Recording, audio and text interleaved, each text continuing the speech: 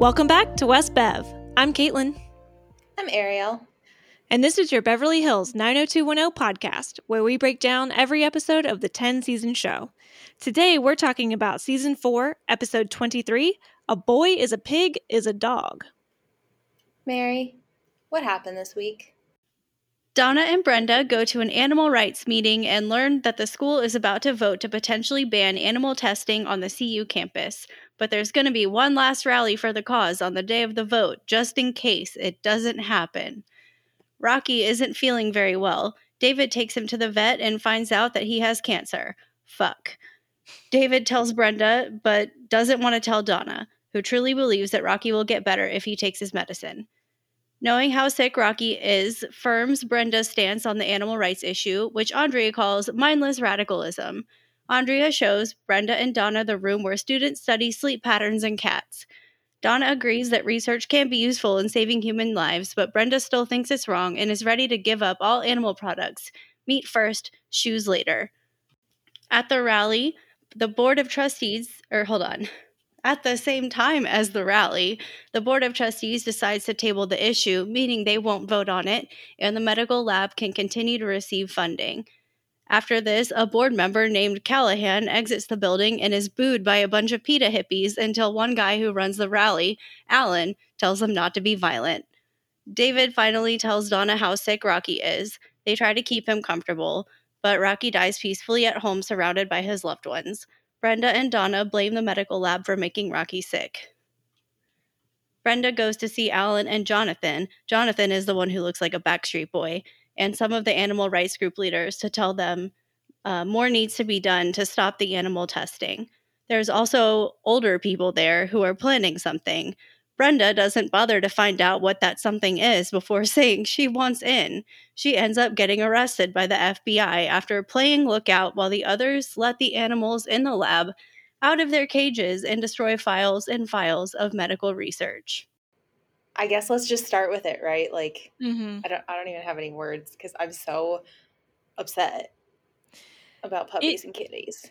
It's a tough one. I mean, we're pet owners and have had pets growing up and all of that stuff. So it's like anytime animals are involved, it's just hard because I think Kelly says it at some point later in the episode where with people you have such complicated relationships. With a dog or a cat or any pet for that matter, it's just all love. And it's like, yeah, because those are little innocent baby animals and would never do anything to break your heart or betray you or anything like that. So it's a tough one for that story. Like, I'm glad there was kind of another storyline that was not, I mean, it was serious, but not anywhere close to this kind of serious. And there's some humor thrown in because otherwise this would be a really depressing episode. Right? I kind of just want to jump to the end of it because I loved it so much, but I was watching it on Paramount Plus, so it was about to start playing the next episode when Donna popped up on the screen. Yeah. I was like, what is happening here? And she was just like, hey guys, it's me, Tori, and what is his name? Pop-Tart? Pound Cake. And they were like, you can see he's alive. I was like, oh my God. Thank you. Yeah. I'm not a child, so I know it's a dog just laying there, but thank you. I mean, he was laying just a little too good.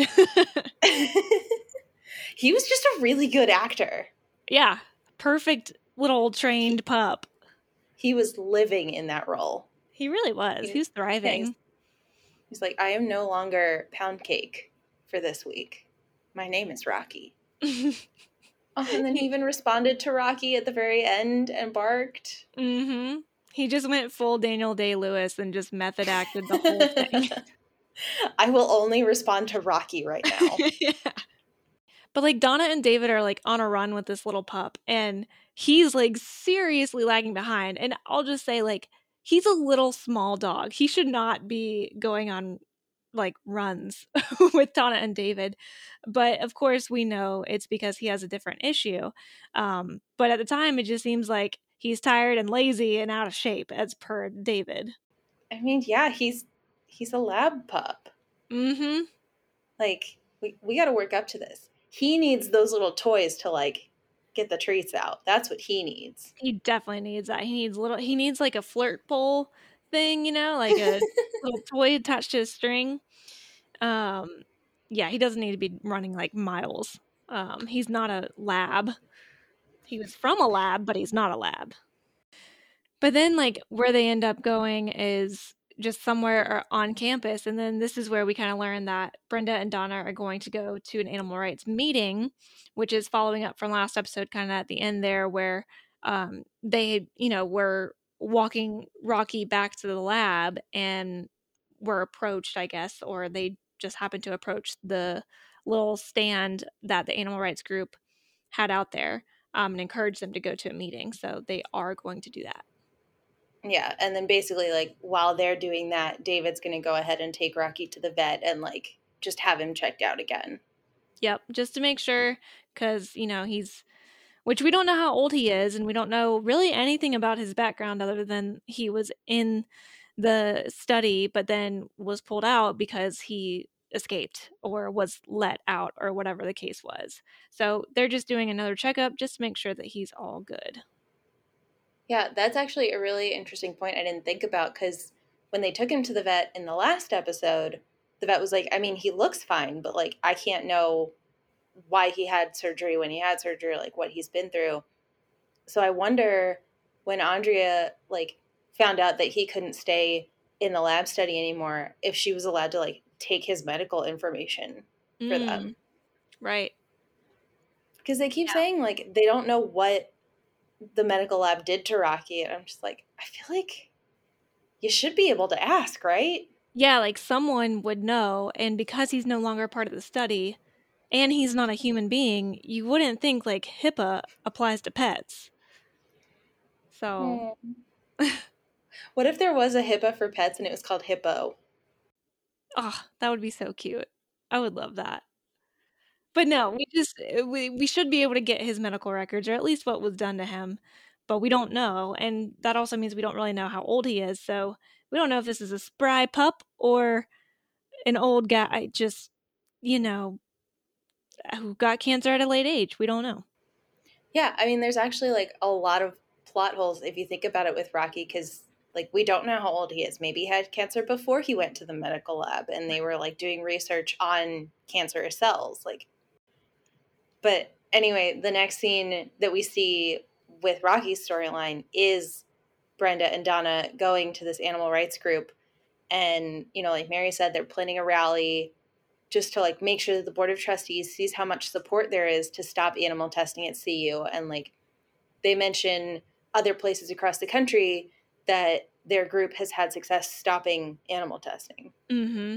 Yeah, and it seems like an interesting meeting, just completely like student run, and at the time it seemed like there's just students there. I mean, I can't really suss out ages because, like, let's be real, Andrea's much older than a college student here, so who knows. But it is interesting that it's like seemingly like a student run organization, but they are having some pretty large scale success. Yeah, because I mean, later in the show we do see those, like, older people there. Like, Harvey is in his, like, 50s. Mm-hmm. Easily. Like, there's just no way. But I do think in this scene, like, it looks like it's all students. And they seem like really nice people. Like, I think Alan is the one that even asked them how Rocky's doing. Yeah. Mm-hmm.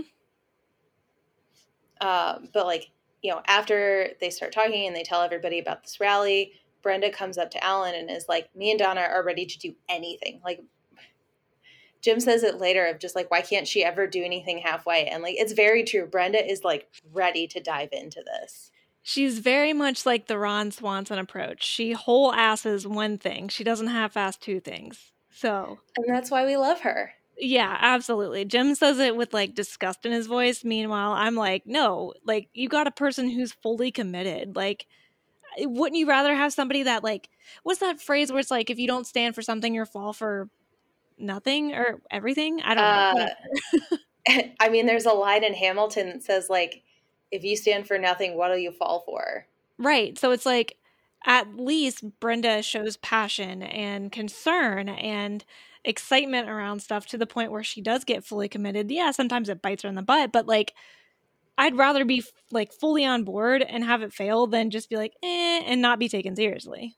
But I mean, if you think about it, Brandon really has half-assed quite a few things.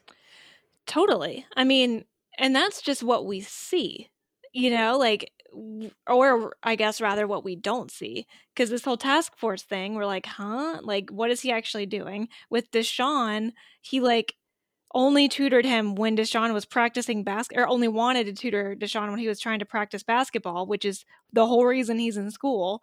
And yeah, so it's like, it's really interesting that okay, now we have a whole new layer to the Walsh dynamic, like where they praise Brandon for getting involved in so many different things, but yet he doesn't fully commit to them or get super passionate. He's just usually told what to believe in or what to do. Whereas Brenda goes like full in, full throttle, but that's looked at as a bad thing.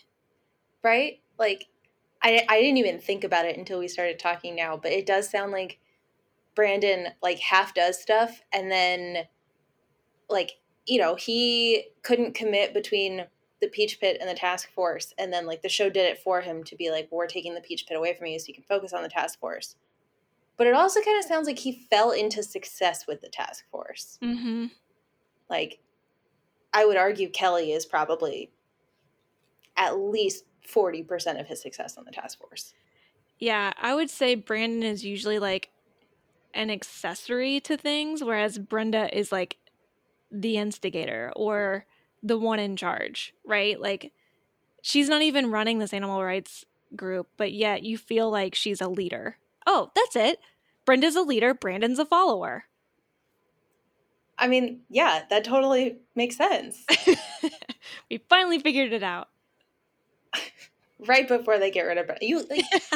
I do wonder, like, at this point, how intense was supposedly all the rumors, like, how intense Shannon Doherty actually was.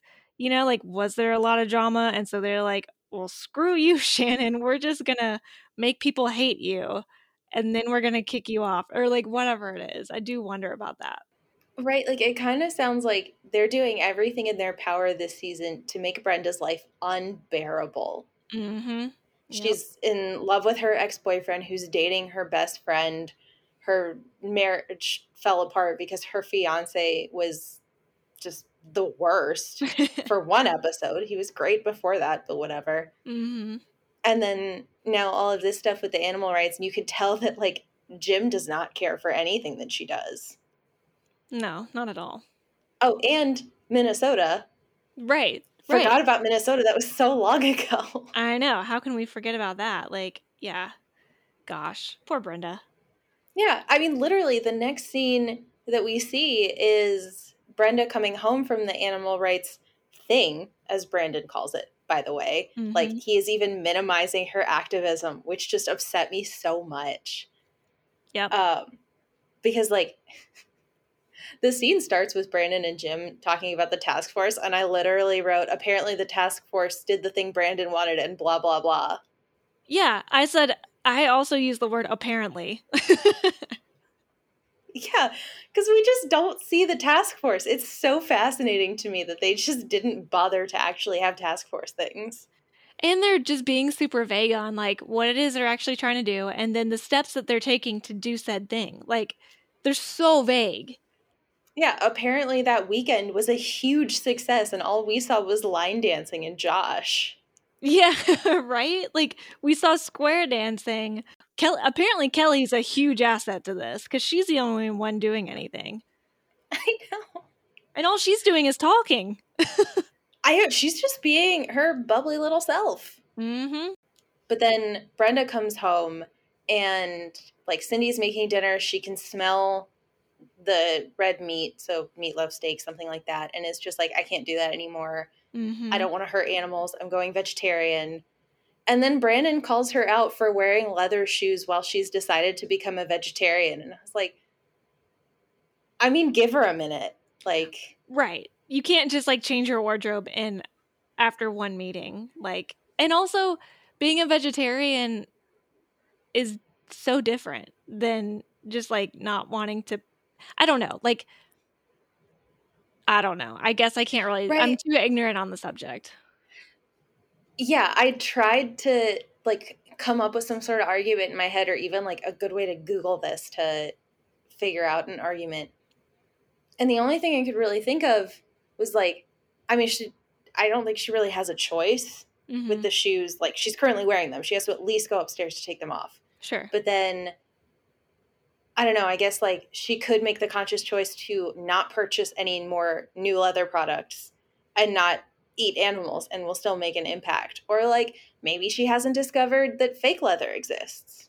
Right, right. Or like Like, yeah, it's a tough one cuz like what you mostly hear about is veganism and vegetarian and like pescatarian, like all that kind of stuff. You don't hear a ton of the actual behaviors or like material goods. You know what I mean? Like when you hear I don't know, cuz like and sometimes people are vegetarian or vegan because their bodies literally just can't process meat well. So sometimes it's not even animal rights issue, it's just a body issue. But like yeah, it's an interesting one when it gets to the like animal testing and um experimentation and stuff like that. That's a little bit more interesting. Not interesting, but like it's sounds like it's a different kind of concept to try to make an impact for than just not eating meat. yeah, I mean, it sounds like she's in, like, the first week of coming into this activist role and, like, really understanding what happens to animals in between, you know, birth and on your plate or on your feet or in your, all of that kind of stuff. So, like, I don't know. I guess I'm fine with throwing the line out, but it did feel really weird to me. And I was Yeah. like, I could do without it, but then it does lead to her saying, like, I'm going to stop eating meat first, then I'm going to stop wearing meat. And she leaves. And that's when Jim is like, why can't she ever do anything halfway? Right, which in my opinion is like then why do it at all? But you know, that's just but yeah, so then basically like the next thing we see is Rocky's not eating or drinking. He's acting weird, and so David wants to take him to the vet, which that's really all that scene is. Um, Mm-hmm. because then the next day is when there's some other stuff that happens, but Donna and Brenda are now passing out flyers for the rally that they're going to, and David shows up and claims that the vet didn't really say anything, but that Rocky ate his food, so should be fine. But then Donna kind of walks away, and David decides to tell Brenda that Rocky actually has cancer, and that shocked me. I know. They just, like, threw that in. I'm Mm-hmm. just like, oh my God. I mean, I guess from a storytelling perspective, like, their options were, as horrible as it sounds, kill the dog or just write the dog out. And I guess kill the dog progresses the story better than just ignoring him. Yeah. But, like, yeah, David talking to Donna being like, oh yeah, he's totally fine. He's eating and drinking. And then she leaves and it's like, I was actually really lying and this dog is very ill. Yeah. It was one of those like classic intentions are good, but like old news doesn't get better with age, like or not old news. Mm-hmm. News doesn't get better the older it is. Like or I don't know what I'm trying to say. Don't listen to me. But at the same time, like, I do appreciate them being like, all right, we need to tell her when she's, like, in a more comfortable setting and, like, not in public and, like, Yeah, because she does not handle it well, understandably. Like, she gets totally. really upset. Yeah. Uh, and so, like, imagine what had happened if she did that on campus. But, Oh, for sure. like, so, David kind of sees himself out of the scene. And this is when Andrea shows up and they start handing her the flyers and saying, like, hey, you should really come to this rally, blah, blah, blah. And this is when Andrea calls it mindless radicalism.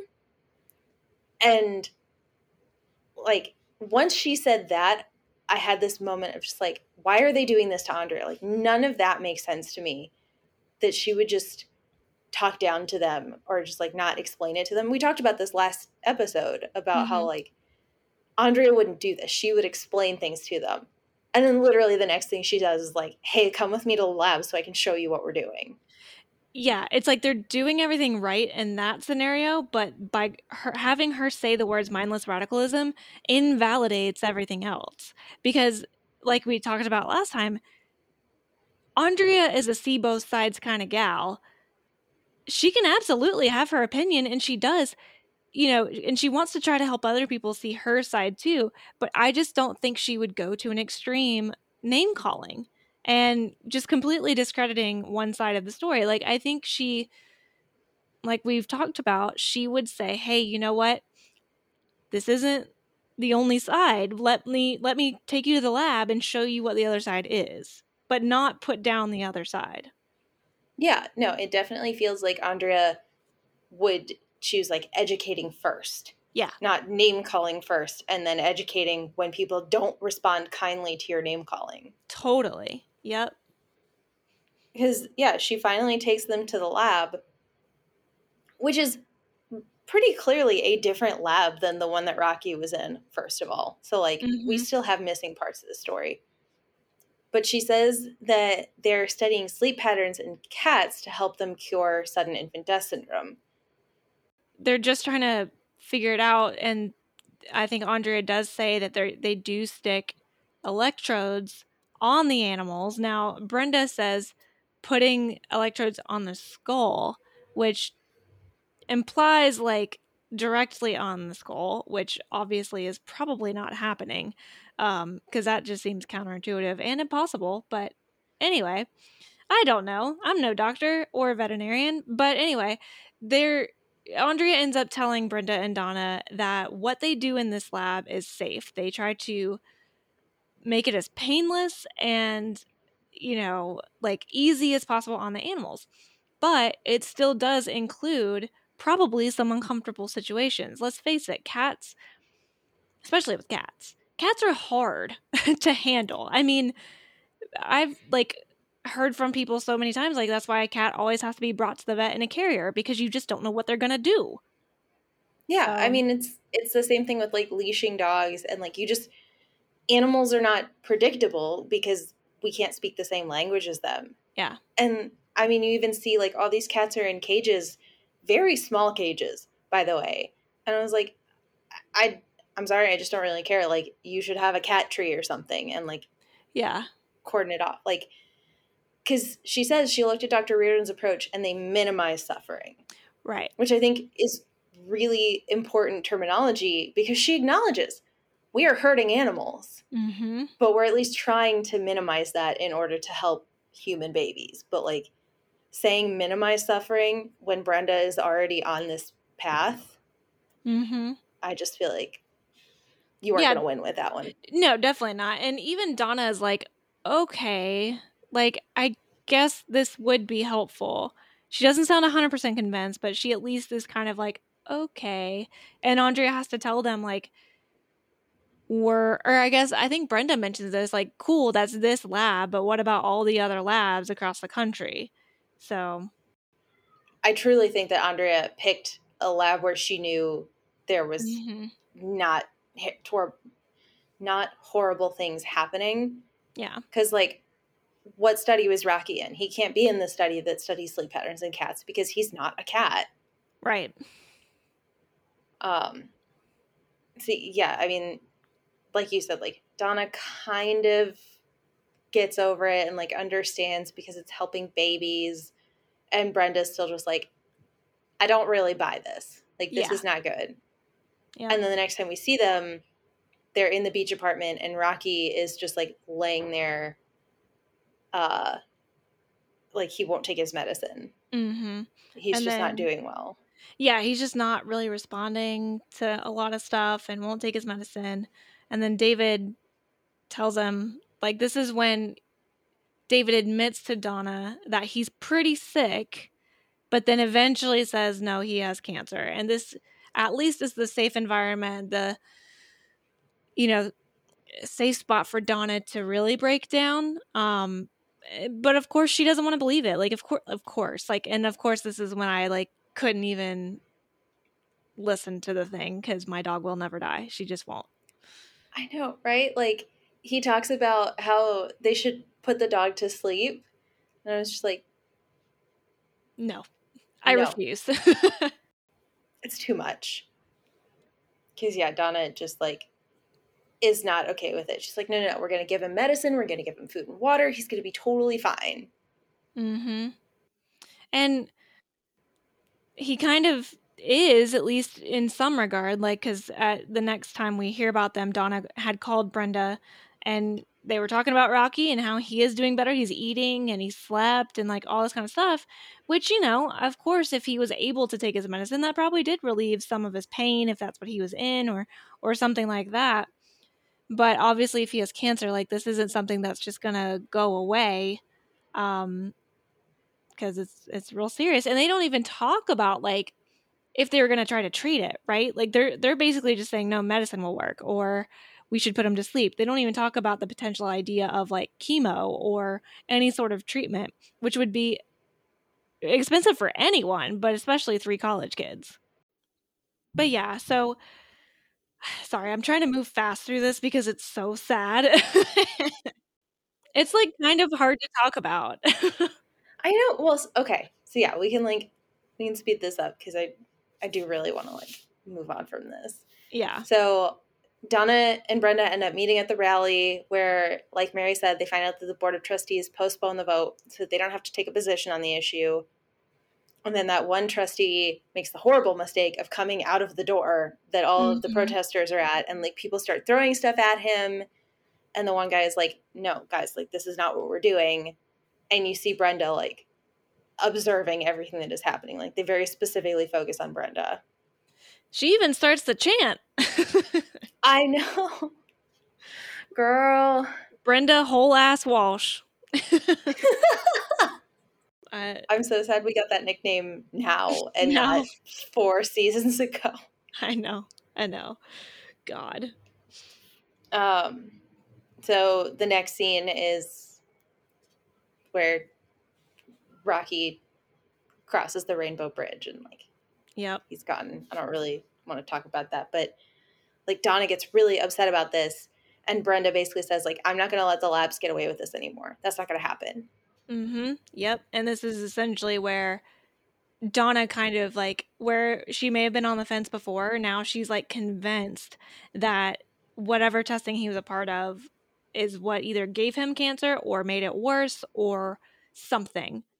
You know, then, like, we get a really sweet scene between Donna and Kelly when Donna actually tells Kelly what has happened with Rocky and how she wants a memorial rather than to just do, like, cremation or burial and all of that. And yeah, it's just a really, really sad scene. And this is, I guess, Donna's way of coping, you know, kind of talking about it and wanting to memorialize him and things like that, because then we get to right before we see Brenda's reaction and all of that, but we get to this house where the people who are involved in the animal rights group are talking, and one girl is just real mad and actually calls the Board of Trustees terrorists. Like, she's very upset. Yeah, and I mean, they start talking about how economic loss is the only way that these people are gonna, like, really feel the pain, which, honestly, true. Like, yeah, that is something that we let corporations get away with now that really pisses me off. Mm-hmm. But it's, like, it's really hard to see them, like, talking about this stuff and then actually acting on, like, we're gonna go trash this lab. Mostly because when they actually get to the lab, they're, like, manhandling the cats, and I get really upset. Yeah.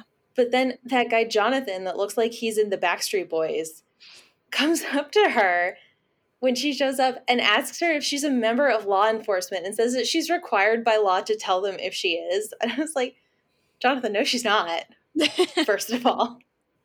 That also, again, reminds me of, I think it was Parks and Rec, where Andy, was it Andy?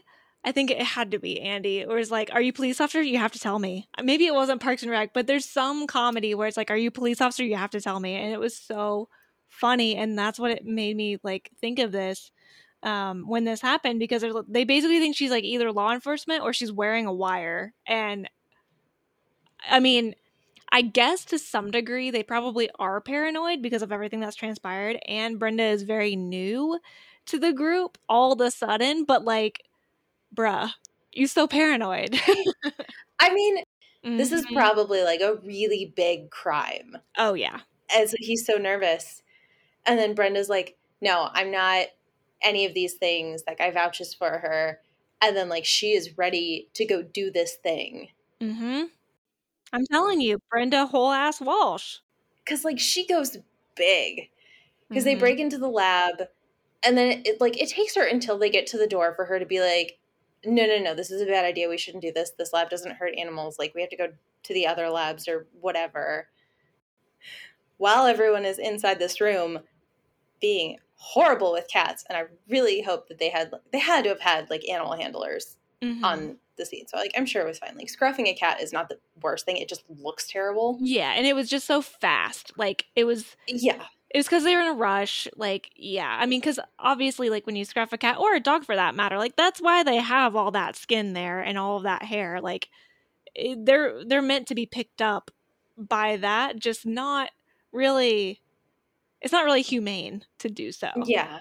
And, like, it might have even been, like, at camera angles. Like, I'm sure the cat was fine. Yeah. But anyway, while they're all doing that, and Brenda's outside, which this is the funniest thing. They were like, all right, you're going to be lookout. And if anybody asks you, you're just a student working at the lab and you stepped outside, but all the lights are off. Like, of course she is doing something bad. Mm-hmm. And then the FBI shows up and arrests Brenda and reads her rights and, like, all this stuff. And they just focus on her face while she's being arrested. And, like, the emotions running through Shannen Doherty's face. Look, I'm now convinced that Shannen Doherty also whole asses everything, because her emotional scenes are her best scenes. If she's mad, sad, happy, like, it doesn't matter what, she brings it every time, and I am gonna miss her like crazy. She, like, crushed it. It was absolutely amazing. Well, Mary, what else happened this week? Brandon, Steve, and their dads are going to a father-son golf tournament together, which will be relevant several paragraphs from now. Brenda asks Brandon if he's been sneaking around with Kelly, and Brandon's like, "You'd love that, wouldn't you?" Brandon confesses he's been hooking up with Lulu, and Brenda says that's hot for some reason. Ew. Speaking of Lulu, Kelly is trying to get Dylan to reconsider funding her film, going so far as to throw a dinner party. Kelly negotiates with kisses, which, 1, is hardly fair to Dylan, and 2, attracts the attention of Richland, who confronts her. Kelly tells Richland she and Brandon are just friends. Richland tells her he saw them kissing in a gross way. Kelly asks Brandon to come to the dinner party because she thinks Dylan is afraid of Lucinda's aggressive womanhood. She thinks if Dylan sees Brandon is comfortable with Lulu, he will be too. Brandon tells Lulu about the situation, and they have a little fight because Brandon has now told 2 people they're fucking, and a third is about to find out. Richland interrupts their conversation, asking Lulu for an interview about Brandon. Lulu agrees to talk to him in her office the next day before the dinner party. Dylan is once again not receptive to any efforts on anyone's part in regards to Lulu's documentary, and this time he's kind of a dick about it. Lulu and Brandon leave upset. Kelly's mad until Dylan tells her Lulu tried to bang him last weekend. In their next class, Kelly calls Lulu out for coming on to Dylan, but she disguises the whole thing as pointed questions related to the course material, and it's wonderful. She gets an A. Lulu does not seem bothered at all by the end of the interaction. Brandon and Lulu fight about basically all of the above. He hates how nonchalantly she conveys her version of the truth. Also, the difference between what he did and what she did is feeling bad about it. Also, Brandon asks what he is to her, and she confesses that he is simply a fantasy. Brandon and Kelly have a conversation at the Peach Pit and agree that they need to be honest with Dylan about what happened between them at Square Dance weekend. Kelly says she'll tell him first. One table away, Andrea discusses baby names with Jesse and Steve. Dylan, obviously, doesn't take the news about Kelly and Brandon well and squeals up the Walsh driveway in his car, where Steve helps the Walshes pack for golf. See, it mattered that Steve was here. He can't just stay out of it when Dylan and Brandon prepare to fight over Kelly. Meanwhile, Cindy is inside microwaving brownies. Brandon tells Dylan to punch him. Dylan obliges, but Brandon ducks like a little bitch. Steve takes Dylan's fist full force in the nose and is knocked to the ground. Dylan and Brandon aren't mad at each other anymore and are still somehow better friends with each other than either of them are with Steve, and that's sad. Yeah, we got to jump right into this because I wrote so many quotes down because they were all terrible. Yeah, they're all bad. They're all very bad, and so many different people say them. It's not just one person. Everyone says something horrible. Yep.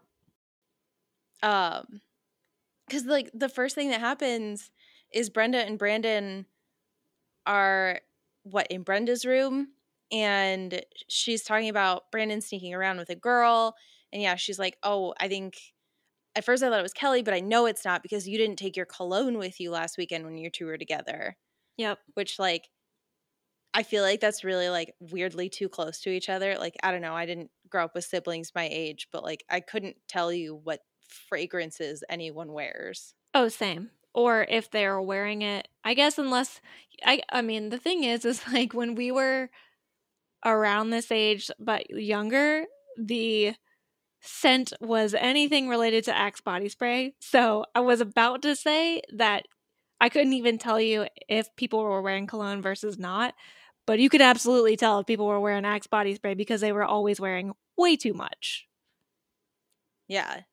No, like, I could not tell you anything about cologne. I don't even remember what scent I wore, but I know it was from Victoria's Secret. Oh, I 100% had the Britney Spears line. Like, it was in a blue bottle. I think it was called Lucky. It was either Lucky or it was, oh man, somebody out there's got to remember what the Britney Spears, like, perfume line was because it was a blue bottle and I think it was shaped like a heart and I loved it. No, I don't that remember. Sounds really familiar. And, like, I feel like she did have one that was called Lucky. I feel like she had a couple, right? Yeah, Maybe? it was, like, multiple, and I just don't remember. I would remember as soon as I saw the bottle. Like, I would just do a quick Google search, and I know I would find it, but somebody out there, you tell me first. Was it Curious? It perhaps was. I'm the person out there, Caitlin. It's nice to meet you. One of our dozen listeners, which is inclusive of our own team. It was me all along. Oh, man. Well, yes, I did wear Curious by Britney Spears, so there we have it. Oh, man. But yeah, to your point, like, I don't know that we would have been as, like, detective, skills on our siblings on if they were with a certain person or not. But at the end of it, it's like he finally tells Brenda that he's been sneaking around with Lucinda. And Brenda is, like, not really surprised. Yeah, I mean, she takes, like, this whole conversation goes really weirdly because she says the Kelly thing first, and then he does his usual deflection and says, don't you have any ex-fiancés to harass? Mm-hmm. I was like, well, she had one, and no. And then she's like, well, you promised that I'd be the first to know. And he was like, well, actually, I already told somebody, so I guess I'll tell you too. Right. Rather than just being like, yeah, when I tell people, you'll be the first to know. Right. He could have totally kept the secret. Yeah, but instead he tells her about Lucinda, and then she says, you and Lucinda Nicholson, that is so hot. And I threw up in my mouth a little bit. I was just like, stop. The two of you are too sexual for it. Like, you're not siblings. Yeah. No. No, it's gross. They're always gross. It's so weird. Everything is so weird. It's so weird. Like, I've said this before, like, the world revolves around Brandon, and it's so weird to me that, like, even his sister is, like, into it. Yeah. Yeah, totally. And, like, Brandon's not even weirded out by the comment either. He's just like, yeah, okay, I gotta go meet Steve at a golf course. And moves on. Yeah. Well, and then we cut to the student center because Kelly and Dylan are talking about, like, animal testing and all this stuff because that made the front page of the Condor. But then on the page that Dylan is reading is a whole article about Brandon and Kelly at the task force. And it took me a little while to realize this isn't even the Brandon article. This is a second article about Brandon. Like, so far, the people that really, really care about Brandon's dating life are the dean the chancellor, and now the school newspaper. Everyone cares. I mean, when he is golfing with Steve later, Steve brings it up and is like, Yep. everyone's talking about you and Kelly. And I was like, who's everyone? Yeah, and why? And for what reason? And why? Right. Josh was there to cover the task force. And apparently they did stuff on the task force on that weekend. And instead we got an article about Brandon and Kelly line dancing. Square dancing. I swear. I'll get it. I swear. Yeah, stop it. But yeah, and then like Dylan, I forget even what the next bit of dialogue was because I got so distracted by the fact that, like, I said he makes the same assumption of Lucinda's definition of monogamy that we did. Yeah. And then, because, like, I guess through all of this, Kelly has found out that Dylan's not going to fund Lucinda anymore, but he hasn't told Kelly why he's not going to do it. Mm-hmm. Because now Kelly accuses Dylan of not wanting to fund Lucinda's documentary because she is a feminist with a strong point of view. And then, like, she doesn't understand why he changed his mind. She is convinced that she can make him give her another chance. And, like, this whole thing is a real, like, this made me really uncomfortable about their relationship, that she feels like she can just force her opinions on him and, like, get enough people at a dinner to pressure him into spending money. Yeah, because, like, it would be one thing if, I mean, the whole thing is awkward because Dylan doesn't tell Kelly the real reason. If Dylan told Kelly the real reason, I don't think Kelly would have the same feelings about it. She might still think the documentary is good, but she certainly wouldn't want him backing the film. And so that makes it awkward in the first place. But then the second place is that, like, Kelly's very blinded by this idea that Lucinda's just this, like, really strong feminist and this just powerful woman and potentially a mentor to her. And so she's got this idea that Dylan is just threatened by that, and that's not okay, because if he is threatened by her, if Kelly exhibits these same behaviors, he's going to be threatened by her too. And I think, this is just a thought, I think Dylan is the most feminist one of the boys, but I could be wrong. I think so. Because, like, we've talked about it before, Brandon only cares, like, his way of flirting with people is to neg them and to, like, talk down to them. And David broke up with Donna because she wouldn't have sex with him. And, I mean, Steve doesn't have a personality anymore. He just wants to have sex with people. Well, and I think he appreciates women to an extent. Like, he's a good friend, but he also wants to get laid. So I don't think he disrespects women. He just, I don't know. I don't know. They show him disrespect women a few times. Like, it's been a while, but remember in high school he tried to get a date to the dance with that one girl who, like, specifically liked cars. True. Like, I don't, and he was so mean to Kelly for so long. Like, I just don't know what to do about Steve. Well, and the whole thing with Celeste. Yeah. Anyway, Yeah. So Dylan's definitely the most, even if it's not that much. Yeah. But, like, you know, Kelly's pressuring him for all of these things. For some reason, he acquiesces and is just like, okay, fine, we can have this dinner party. She can come over, whatever. And then they start, like, kissing all over the place. And Josh is just right behind them and is just like, I thought you were dating Brandon. And she was like, no, we're just friends. And then she tells Josh that essentially he should kill himself. And I was like, that's a bit of a jump. Yeah, Kelly is very mean to Josh, and I understand that, like, Josh is digging and trying to deliberately find out dirt on Brandon, but, like, the dirt is there. Dirt. Yeah. And he's an investigative journalist. Like, Mm-hmm. I don't know. At some point in this episode, I realized I just really want an episode following Josh. Oh, yeah, for sure. Like, it can literally just be, like, one episode of the point of like him getting the article in the first place all the way up to what we haven't seen yet of like whatever happens with the article. Mm-hmm. But like all I want is for Josh to just like, I want to see how he gets all the pieces. And I want to see how everyone around Brandon is absolute trash to him. Like, they're all so mean to him. Yeah, they're very rude. And it's uncalled for. And she could just ignore him. Like, that's all she has to do. Just don't talk to him. Like, she tells him to go die. Yep. And all he wants to do is uncover an affair that exists. That's there. Yeah. He's not even making it up. No. He's not. Yeah. Yeah. It's bad. And then, like, complete, left turn, we see Brandon and Steve at the driving range, and it's revealed that Steve is actually really good at golf because his dad really wanted him to be a golfer. And so he signed up for this father-son tournament, and I cannot wait to meet Mr. Sanders. I know. I feel like it's something that we haven't gotten that we've needed is more substance for Steve. And that includes, we've gotten a little bit of Samantha Sanders, but not enough. And we haven't gotten any of Mr. Sanders to the point that we don't even know his first name, I don't think. And I don't think so. All we know is that he was on the board at USC. That's all we know.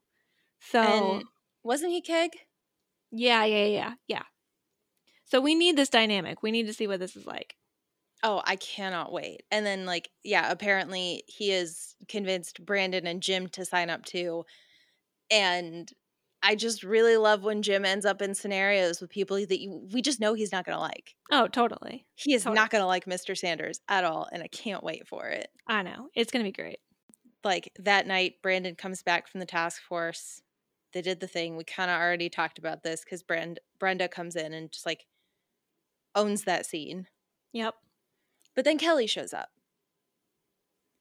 And she tells Brandon about this whole dinner that she's going to have with Dylan and Lulu, and that she really wants Brandon to be there because she wants him to know that Brandon and Lulu are together so that Dylan doesn't have to worry about Brandon and Kelly, because she thinks that's why he's being the way he is. Right. Which,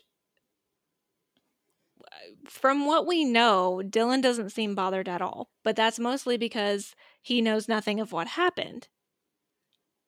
So, which was so weird at the end of the episode, but we'll get there. Yeah. Because, they're like, Kelly assumes that he's getting weirded out by, Kelly assumes Dylan is getting weirded out by Kelly and Brandon spending all this time together, but they can't really figure out why he won't back Lucinda's film. Exactly. Yeah, they just think that with their powers combined and the fact that Brandon and Dylan are still friends and all this kind of stuff, that tag teaming and kind of ambushing him will work and will convince him and twist his arm enough to where he'll just back down and he'll actually fund the film. Yeah, it kind of sounds to me like you said they're gonna ambush him and gang up on him and just bully him into giving away money. Mm-hmm. They're almost being more gold diggers than Lucinda is. Yeah, because Brandon goes to see Lulu after this to tell her that he's going to go to this dinner. He admits that Kelly and Brenda know about the two of them. And then he basically says he does it because he says, I know how much this film means to you, and I know how little the money means to Dylan. I was like, this is so weird. I just don't understand why they're pushing Dylan so much. Go find another source. It's not like there aren't more. Exactly. Other people have money. And just the idea that Brandon is just well, Dylan's so rich, he'll throw money at whatever. Mm-hmm. Do you not know your friend? I feel like Dylan would back something that he believes in, and if he chooses not to back it, there's a reason. Nobody actually asks Dylan why he won't do it. Exactly. I mean, he definitely deflects and won't tell them why at first, but he's got to have a reason. And even if it wasn't that she came on to him, still nobody really knows and nobody asks him. They just assume, well, he has the money, so he's got to do it. And if he doesn't do it, there's something he just needs to him. Yeah, he just needs to be convinced or something. So Yeah. Which, like, that doesn't feel like a friendship or a, romantic relationship or anything. Like, everyone just assumes that they can force him to do this rather right, than try and understand that he doesn't want to. right, exactly. And so at this point, like while they're kind of arguing slash talking, but agreeing to the dinner, like all this kind of stuff, Josh comes to the door and Brandon is in this like film room. It looked like a almost like a dark room or something, but it wasn't. It was just a place where I guess you could edit or whatever for your film. And Brandon's there, so he's like, crap, you got to get rid of him so that, because he can't escape. It's just a little room. And so while he's there, he asks Lucinda if he could sit down with her to do an interview for the piece that he's doing on Brandon. And she, like, very coolly is like, yeah, sure, come by my office tomorrow. Like, it's no big deal. And then, of course, Brandon's freaking out afterwards because he's like, man, I got to stop doing this. Like, I can't get caught. It's getting closer and closer to getting out. So. Yeah, and I mean, Lucinda even makes a comment of like, how did he know I was here? Like, they don't Yeah. understand how Josh found them, but like, this also brings up a question.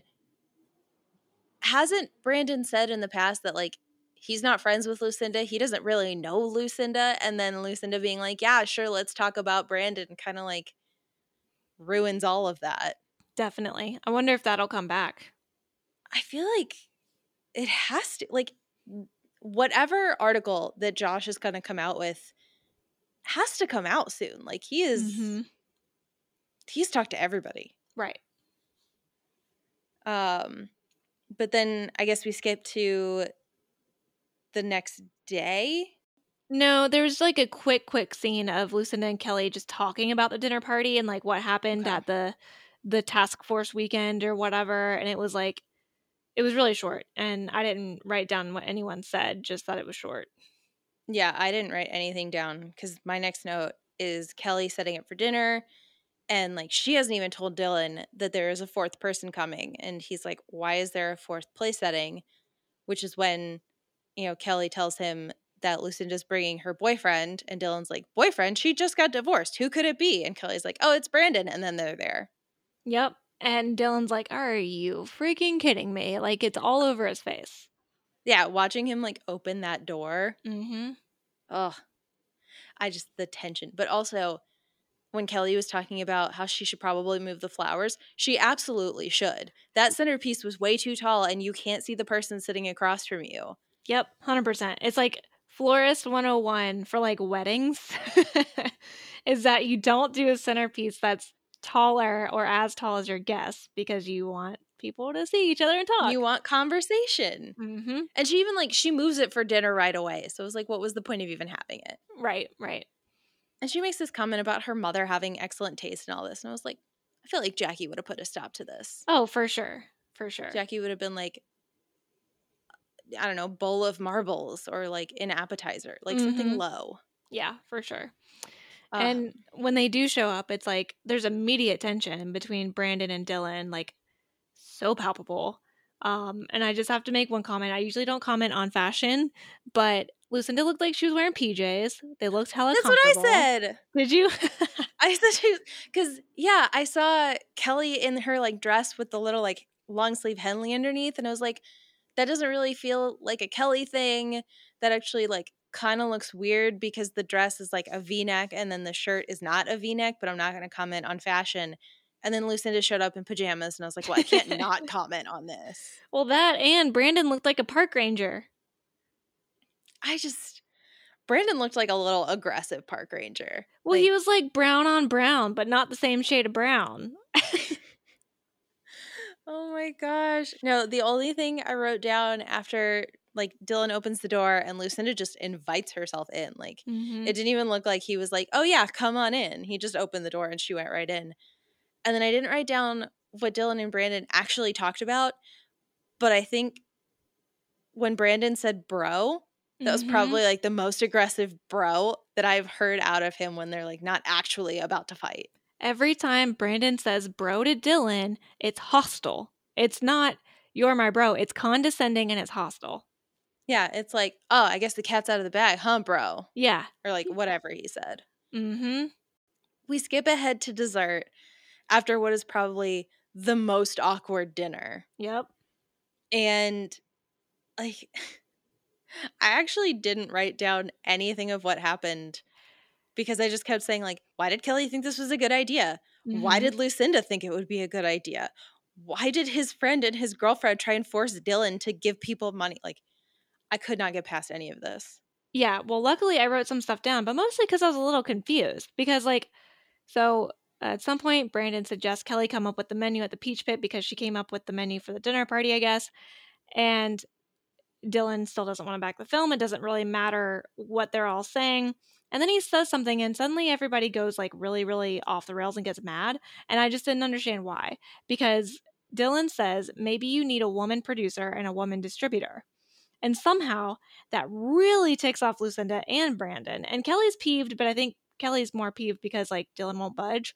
But it really seemed like Brandon and Lucinda got mad at that specific line, and I just couldn't figure out why.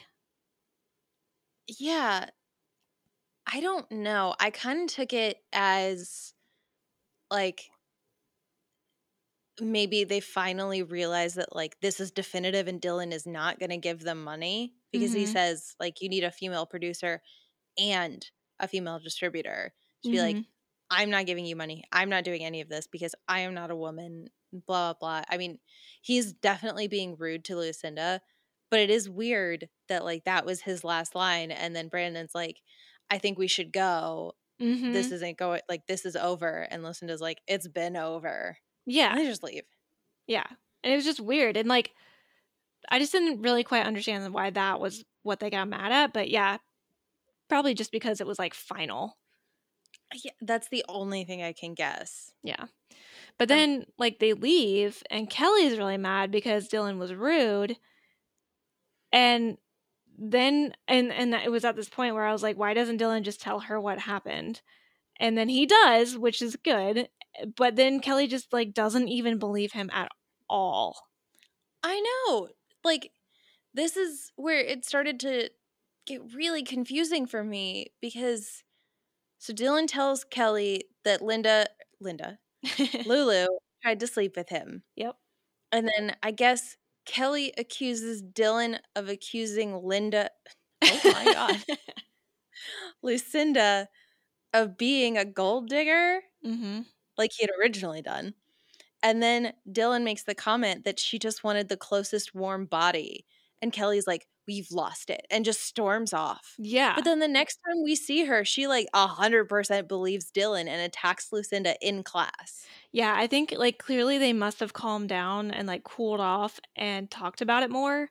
Or at least to the point where maybe Kelly still doesn't believe Dylan, but he has said something to make her doubt Lucinda. Because yeah, in the next class, Kelly immediately wants to bring up the whole concept of fidelity that they had just been talking about and the whole monogamy thing. And so she starts those pointed questions. And I just got to say, Lucinda is a great villain because she does not flinch at all, nor does she try to correct Kelly. She's like, you're right, but I'm going to tell you why it doesn't matter. Mm. She's playing 4D chess, and like we haven't even picked out a game to play. Like Yeah. we haven't even evolved to understanding what games are. Like literally she's Sin Rostro here, like from Jane the Virgin. Like those vibes are coming off the screen. It sounds like she has figured out a way to turn this against people, to be Yep. like, oh, you think I'm wrong, but I'm going to challenge you to say that you're wrong and that I'm right and that I didn't do anything wrong. Because I wrote down 2 quotes. She says, traditional monogamy only works when everyone adheres to the same morality, implying that my version of monogamy is not the same as yours, but I followed my morality. Like, I did what I thought was right. I'm comfortable in my choices. And then she says that relationships can be healthier if people are more honest with each other about their sexual impulses. Being like, I have told Brandon what I think of things, and, I'm going to go sleep with other people. But I also feel like she didn't really talk with Brandon to, like, explain what their relationship was. Mm-hmm. So she kind of loses there. But, like, she's definitely doing the whole, like, I am on my way to a PhD and I have just essentially a better vocabulary and more knowledge than you because I've been in school more, and I'm going to put that in your face. And again, we've talked about with Lucinda, she's so supremely confident and assured of her own self that this isn't just she's playing a game. This is, I mean, she is playing a game, but this isn't just that. This is her actually like being strong in her conviction, fully believing in what she's saying and doing, and turning it on people to say, hey, look, don't hate the player, hate the game. Right? It's amazing. Yeah. No, like, she believes so strongly that she didn't do anything wrong that I, like, legitimately, there was a time where I was just like, oh my God, did she do anything wrong? Right. Like, and in terms of that first quote that you gave, I actually agree with that, because it's kind of that situation where people look down on open relationships because they're not in one. But if you and the other person are totally fine with an open relationship and you've set those boundaries and rules or whatever it is, then there's nothing wrong with it. It's just the outsiders who don't believe in it that have a problem with it usually. So I was like, when she said that, I was like, can't be mad at that. Like, right? where's the problem here, you know? Everything she said is legitimately true. Like, if you have open and honest communication in your relationship, you will be stronger and all the better for it. Yep. Like, I find no fault in anything that she said, and it infuriated me. I know, right? It's like, crap, I've lost. My king and my queen have been knocked down. It's checkmate. And we're done. Right. Yeah, because, like, all of this stuff, you know, while all of this is happening, Brandon and Kelly still haven't actually told anybody. So, like, this whole open and honest communication thing that Lucinda said, I think it even sticks in Kelly's mind of, like, we have to tell Dylan what we did. Yep. Because that's what happens is, like, they go to the Peach Pit and they legit talk about the fact that, like, she doesn't want to hide it anymore. She needs to be open to Dylan about it, and she's got to be the one to say it. Yeah, what the hell was Brandon saying that he should be the one to tell Dylan? He just he wants to be the good guy. Like, that's all it is. And their whole morality thing of, like, well, what we did is different because we know when to stop ourselves. Like, no, you actually kissed like 3 times. Several times, and, yeah. Yeah, Dylan and Lucinda kissed once. Like, yeah. There's literally no difference in what happened between the two of you. Right. And then, like, it's really weird. It feels like in this episode, we keep being told that things happened without us actually getting to see them. Because, like, at some point, Kelly and Dylan must have talked again, and now Kelly believes him. At some point, Kelly and Dylan talk about what happened with Brandon. Like, we don't actually get to see these things. And it's weird. It is weird. Because then, like, all of a sudden, sometime after the Peach Pit talk between Brandon and Kelly, Brandon gets upset at Lucinda. Because presumably, he comes to the conclusion that something happened between her and Dylan. We don't know if Kelly told him that. We don't know if Dylan told him that. We don't know if he just has a hunch. Like, because all of a sudden Kelly wants to come clean. We don't know what happened. To your point, it being weird. But Brandon shows up to Lucinda's later than he usually does, and he's upset. And so Brandon immediately asks her what went on between her and Dylan, and then she just dodges it. Like, she doesn't even say, like, she doesn't even try to deny anything. She doesn't try to prove anything. She's just like, it was nothing. Well, and it's that same, like, she's playing chess kind of thing. Like, she tries to distract him, and then when he doesn't get distracted by whatever she made for dinner, she says that nothing happened, but that Dylan took things the wrong way. Like, she literally says, we may have flirted, but I do get the sense that he was offended. Like, she won't even say that she did something wrong. Nope. She says that whatever she was doing, Dylan took the wrong way, or Dylan was hurt by it, or his feelings were hurt, but I was in the right. And then she deflects and is like, well, Josh told me about what happened with you and Kelly at the retreat, and how is that any different than what you're accusing me of? Which is when Brandon says, because I feel bad about it. Which, no, because again, if you're on the same page, it wouldn't matter at all and it wouldn't be different. But because you're not on the same page, it is different in Brandon's mind. Well, and it's the whole, like, morality and open communication, like, all that stuff that she had talked about earlier. Yep. And, like, because he even says, like, I feel bad about it. Dylan's an old friend. And Lucinda's like, well, if he is an old friend, he'll understand, just like I do. And then tries to distract him again, this time with sex, very clearly, because she is, like, rubbing a strawberry on his face, basically. But he doesn't take it, and he leaves. Yeah, because he's like, I don't even know what I am to you anymore, or, like, what you are to me. And she's just like, you're a fantasy, just like I am to you, or whatever. Like, she tries to say, this was clear what this was. This was sex. This was a secret. This was an affair. This was something that people dream of having without any other attachment. Yeah. At least that's how it was for me. So again, she can be in the quote unquote right, and he can be wrong for being upset, which I do feel bad for Brandon here, because I feel like if you're on that side of like, no, I'm a monogamous person by my definition of I'm with one person, fully 100% committed all the time. Like, I'm not just dating a bunch of people at once. So I do feel bad that he's like, well, hang on, this girl that I thought was like 100% committed to me is like sneaking around with not just some dude, one of my oldest friends.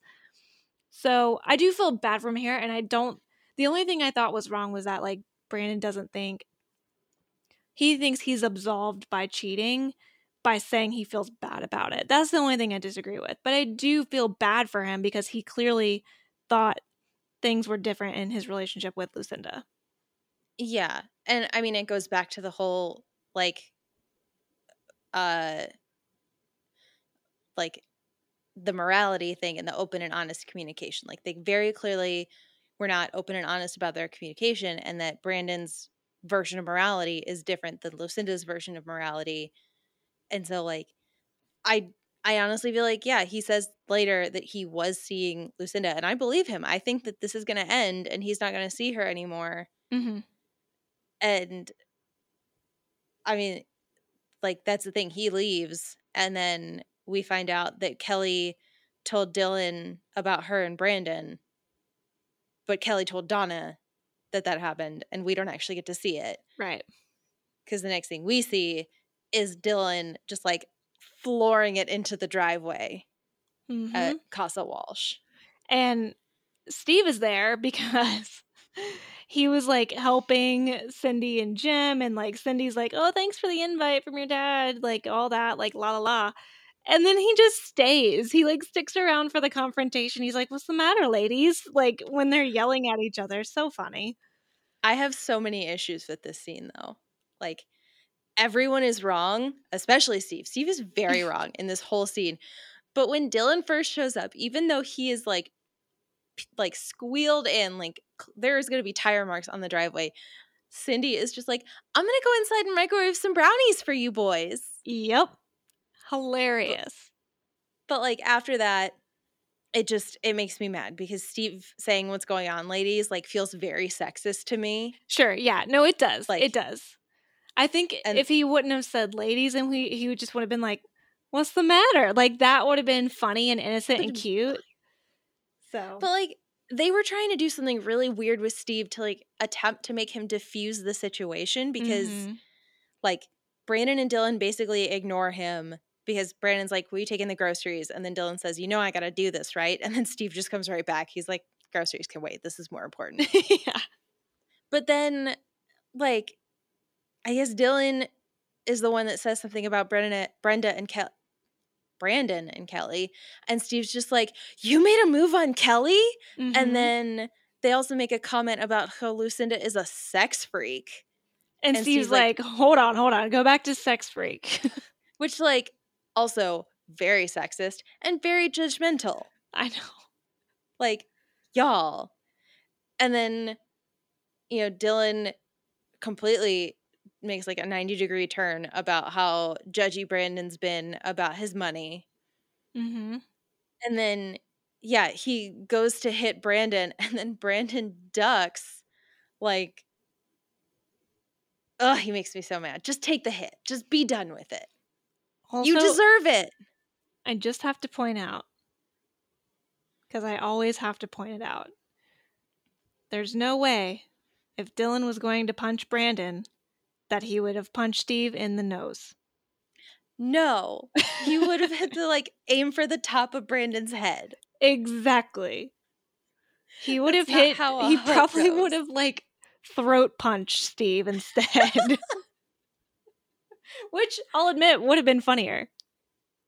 Well, and yeah, so he hits Steve in the face. Steve goes down and then makes a comment about how much his nose cost. And I was like, is this how we're finding out that Steve got a nose job? Yeah, right? Or, like, how much it's worth? Like, yeah. No, Steve got a nose job, which then sent me spiraling because it was like he was a dick to Kelly for so long and constantly made comments about her nose. He's projecting. He's just projecting. This whole scene made me furious about Steve. Like, I can't even imagine what the writer's room is going through of just like, this will be funny. And it's like, it's not funny. Like, I know you're trying to make it funny, but it's weird. There is one thing that is funny, though. And it happens after this, because, like, the boys are just all sitting on the grass. Steve is clearly bleeding, and no one is giving him medical attention. And, like, they're just sitting there, and Brandon's all of a sudden just like, it's my fault, guys. And Dylan's like, hey, nothing's your fault until I say it's your fault, all right? Like, that part made me laugh, because I'm like, yeah, Dylan, you own him. Right? Like, excuse me, sir. You don't get to just be like, yes, I was wrong. Like, no, I'm going to tell you. That's why I came here. But then Cindy opens the door and she's like, I have brownies and ice cream. Like, and I think she even said, like, for you and your friends, like, you know them. These are his homies. Like, yes. And they literally just are like, brownies. And they get up and just like walk in. mm-hmm. And like and Steve has to literally be like, excuse me. Yeah. God, what a calamitous scene. I know. Ugh. And then like the last thing we see from this storyline, because like we already talked about Brenda, is Kelly very weirdly massaging Dylan. Like, this did not look like a pleasant massage in my mind. Yeah. And then they get really sexist again because she's flattered that he fought his best friend over her. And he's like, oh, well, I'm really old fashioned and I would fight for you. And apparently they're just like over Kelly and Brandon kissing. Yeah, I hated that I learned that Kelly is the type who's flattered by male dominance and male violence. I hated that. Yeah, I was like, I don't like this at all. Like, yeah, I don't usually dislike things about Kelly Taylor because she is the best character on the show besides Donna. But this, I was just like, man, no. Like, I understand this was probably common back then and even earlier that the guy is the protector and the woman is the damsel. Like, I get it. I don't have to like it. I mean, yeah, like, this episode is written by men. It's directed by men. I assume there were women in the writer's room, but like, I don't like it. And I can tell that things have changed in the last like 16 years, but like, that doesn't make it okay back then. I know. I mean, and that's another thing. Like, we can die on this hill all day long. It's unfortunately, this is my least favorite phrase, but it is what it is, and it was what it was. But yeah, I hate that we were ever in that position. You know, like, I hate that that was ever a thing that was like, yeah, all women are damsels and all men are supposed to be the strong protector, and they are the only ones capable of standing up for themselves and all of that. That's all. Yeah, no, I won't get into it because I feel like everyone can guess my stance on it, and I don't have another hour to talk. Right. Because, I mean, yeah, that's really the end of the episode. And the only other thing I wanted to mention was just kind of a little fun fact, kind of really nothing. But when they're in that like little editing room with Brandon and Lucinda, and then Josh knocks on the door and they open the door and she's talking to Josh, behind him is a poster for The Hills Have Eyes. Oh. And so like, it's a horror movie, right? Mm-hmm. And I went and looked it up because I'd seen the remake, but I didn't remember what it was about. And I was like, I kind of feel like it had something to do with like genetic testing or radiation or something, which it doesn't. But when I searched 90210 and The Hills Have Eyes, there was a whole countdown article about actors and actresses in the 90210 from 2008 and the horror movies that they were in. Oh, interesting. And the actor who plays Aaron Silver, Jessica Stroup, was in The Hills Have Eyes in 2007. Oh, that's awesome. That's some So just a little fun fact. That's like some 6 Degrees of Kevin Bacon shit right there. Right? Like, it was nothing, but I just happened to search 90210 The Hills Have Eyes, and it like threw that out there. That's awesome. And they were all in horrible horror movies, and I want to watch every single one of them. Oh, also, I cannot wait until next episode when Jim and Cindy find out that Brenda got arrested by the FBI, because this is definitely going to top the time that she let Brandon get arrested for a DUI. Oh, 100%. You mean that time she had a party and spilled wine on the carpet? No, it was all her fault that Brandon got arrested, but now she's getting arrested. Gosh, she's going to get to go to Rome this time. Seriously, they're going to be like, we're going to send you on a year-long vacation to Australia. Yeah. And Brandon's going to lose his fucking mind. Yeah, he is. It's going to be great. All right. I would a little bit love it if Brenda got written off the show because she had to go to federal prison. Oh my gosh. I didn't even put it together. I just assumed she'd get out of it. She's like Orange is the New Black, like somehow shows up there. Oh my God. Could you imagine the spinoff of Brenda in prison? Oh my God. It would be amazing. Oh my God.